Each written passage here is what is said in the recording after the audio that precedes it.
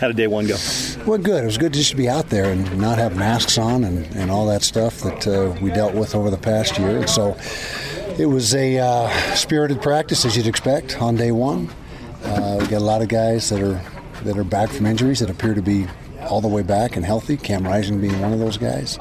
And so a lot of positive things, but we got a lot of work to do, and we got 24 practices to get it done in. So we've got our work cut out for us. Where is Cam as far as his injury? Is he 100%? 100%. Yep, looked great today, looked like his old self.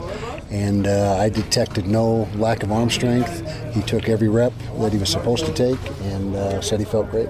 And then Max Dupai, he's not on the roster. Is there? No, it doesn't look like Max will be with us this year, and so that's unfortunate. And we'll miss him, but he's going to be not with us as far as playing for us this year.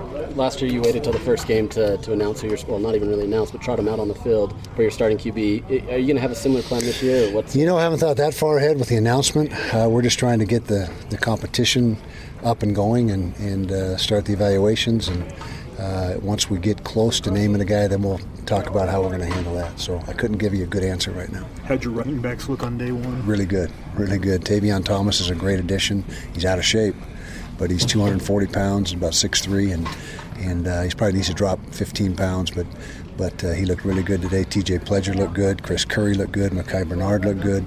And so we think we've got a pretty good stable of backs to draw from. Is the approach this year kind of like it was in camp last year where you didn't have a lead guy and just let it play out? At this point, we got a lot of football left before we line up and play, a lot of practices. But right now, if we went into a game, we'd have 4 guys that would get reps.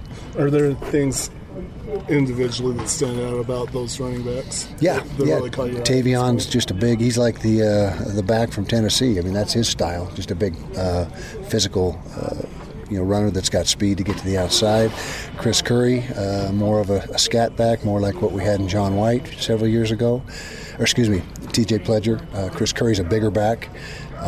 He's a lot like Tavion, not quite as big, but same style. And then Mekhi Bernard is just a terrific athlete. He's got a great set of hands. Could play wide receiver if we needed him to. He's got that skill set, so he's a guy that really is has a lot. He's multi-talented. So all 4 of them bring something different to the table, and right now it's equal reps, and we'll just see how it plays out. With Max not being here, I assume you're going to lean heavily on ex-Carlton and Van Fillinger. Do you feel like those guys are ready to take the step? Yep, they are, and they had good experience last year, and so even though they're true freshmen on the roster, they're not true freshmen experience-wise, and you add Miki Sugataranga to that group, he'll be the 4th guy, and that's what we're going to go with, and we'll figure out who's going to be number 5 and 6 as we go through fall camp. Coach, how valuable is it in a quarterback competition to have a guy like Nick Ford there at center, kind of as that leader? Yeah, having Nick Ford at center is a valuable situation no matter what the circumstances, and he is one of our team leaders without a doubt. He's voted team captain. Now we'll re-vote in a couple weeks for fall captains,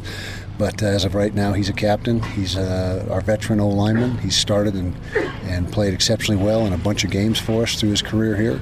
We're elated that he came back, and he's done a great job of leading all summer long, and he picked up today right where he left off in summer workouts. Who are some of the guys you're looking at that other safety spot next to Vontae Davis?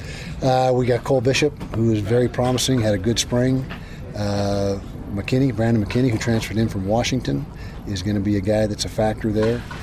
Kamoi Latu from Hawaii has made good progress, so that's 4 guys, and we got another couple guys we'll see, kind of same as the defensive end situation, see who emerges as the 5th and 6th safety.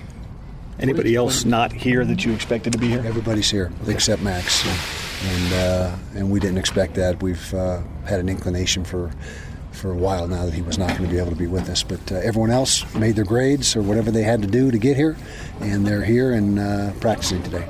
Is Kane Savage staying at wide receiver? No, Kane and Ben Renfro moved back to defense. Ben to safety, Kane to corner. How do the new receivers look? I know it's only day one, but they've worked out. Theo Howard, Munir McClain. Theo did a nice job today, made some really good catches. Munir McClain is going to be a weapon for us. He's out of shape. He's much like Tavion Thomas, the running back. He's about 15 pounds overweight, but he's got the skill set. He just has to get himself body weight where it needs to be and in shape. Kyle, where do you guys stand as a team of vaccination rate at this point? We're 92% with the people that are in camp. So that we got 117 is the camp number. You get 110 plus your super seniors. We only have super seniors, 7 super seniors when you take Max out of the equation. He was the 8th guy.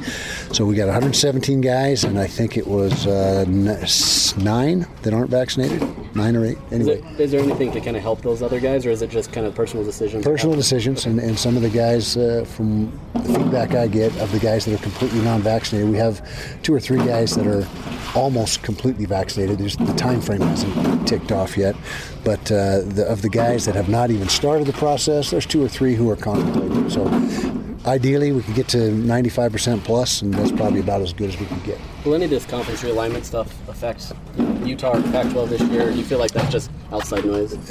Outside noise for now. I think it'll affect the Pac-12 down the road, but I can't tell you exactly how it's going to play out. But I think there will be an impact, but as of right now, no, we don't even pay attention to it.